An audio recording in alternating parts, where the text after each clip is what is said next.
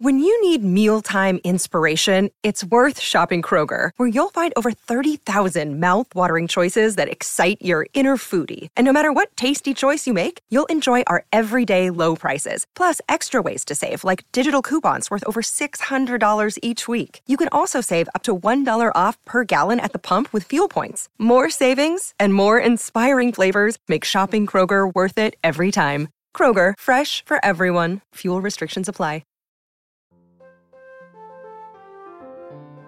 Get the little ones, sit back, relax, and listen to the Mutual Audio Network.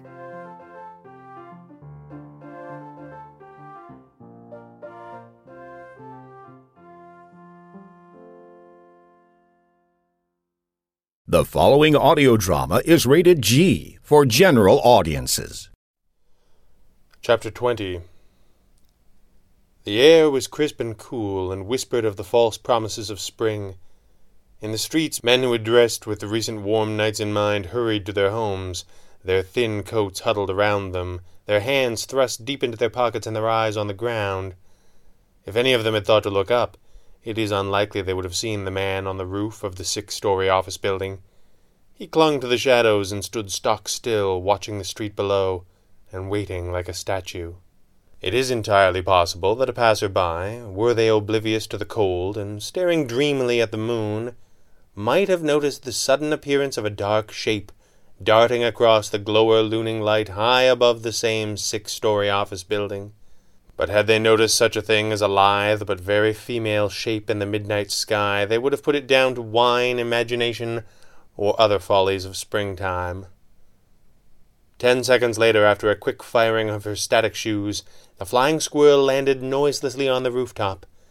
She settled into a crouch atop the small shed that housed the counterweights for the building's elevators, and froze instantly. She could just discern the shape of the red panda's back as he watched the dead-end street below, and only because she knew what she was looking for.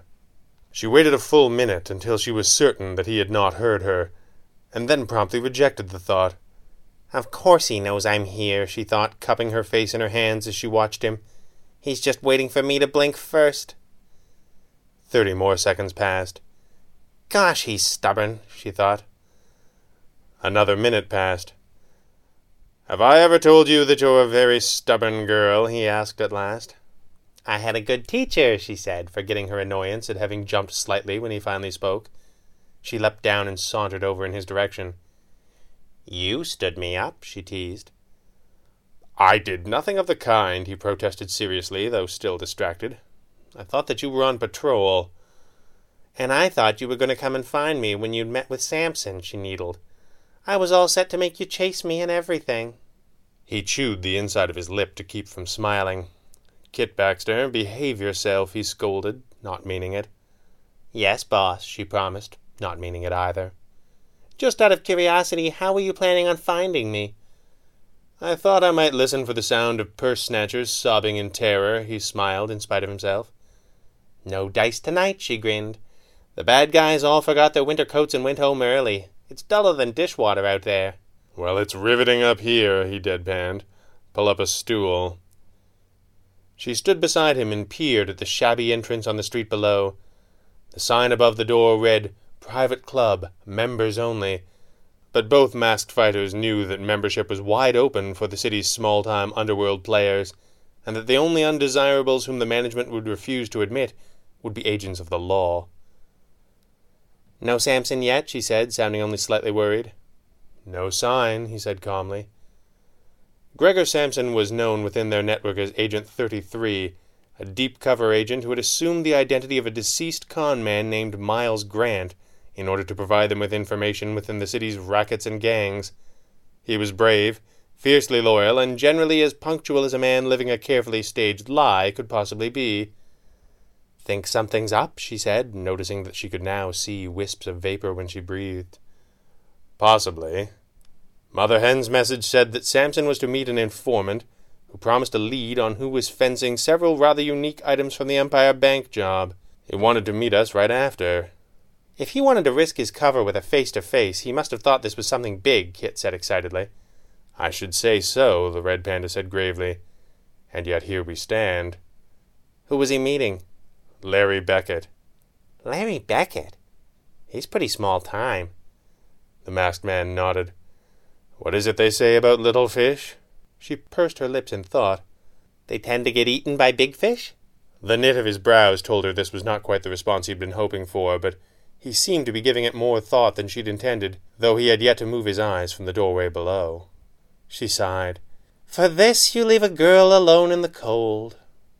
At last he turned his head towards her and touched the side of his face, activating the special lenses in his mask. Looking at his partner in the infrared spectrum, he could clearly see by her thermal signature that she had worn her winter weave suit, which was temperature regulated up to 30 degrees below freezing. He was just about to mention this when she cut in. Are you undressing me with them fancy eyes of yours again? She said, without looking back or cracking a smile. He made several sounds of flustered outrage, and turned back to the street, his face turning the color of his mask as he did so. Kit grinned. She didn't get the better of him often, and had no intention of letting up. I didn't say you had to stop, she said quietly.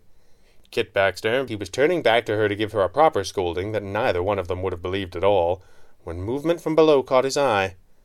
Several men pushed the front door open and headed in separate directions. 2 headed back toward the main drag of Young Street. The 3rd cut left and across the alleyway. On the rooftop above, all was suddenly dead serious. Tell me that isn't who I think it is, the Red Panda said, knowing what the answer would be. That's Larry Beckett, all right, the Flying Squirrel growled. Looks like he's in his cups. He's leaving more than an hour late and with no sign of Gregor anywhere. Follow those 2, the Red Panda pointed. See where they go, just in case. Right, boss, she said, and she was gone. The Red Panda fired his grapple gun into the darkness above the alleyway. Larry Beckett's evening was about to become much less festive.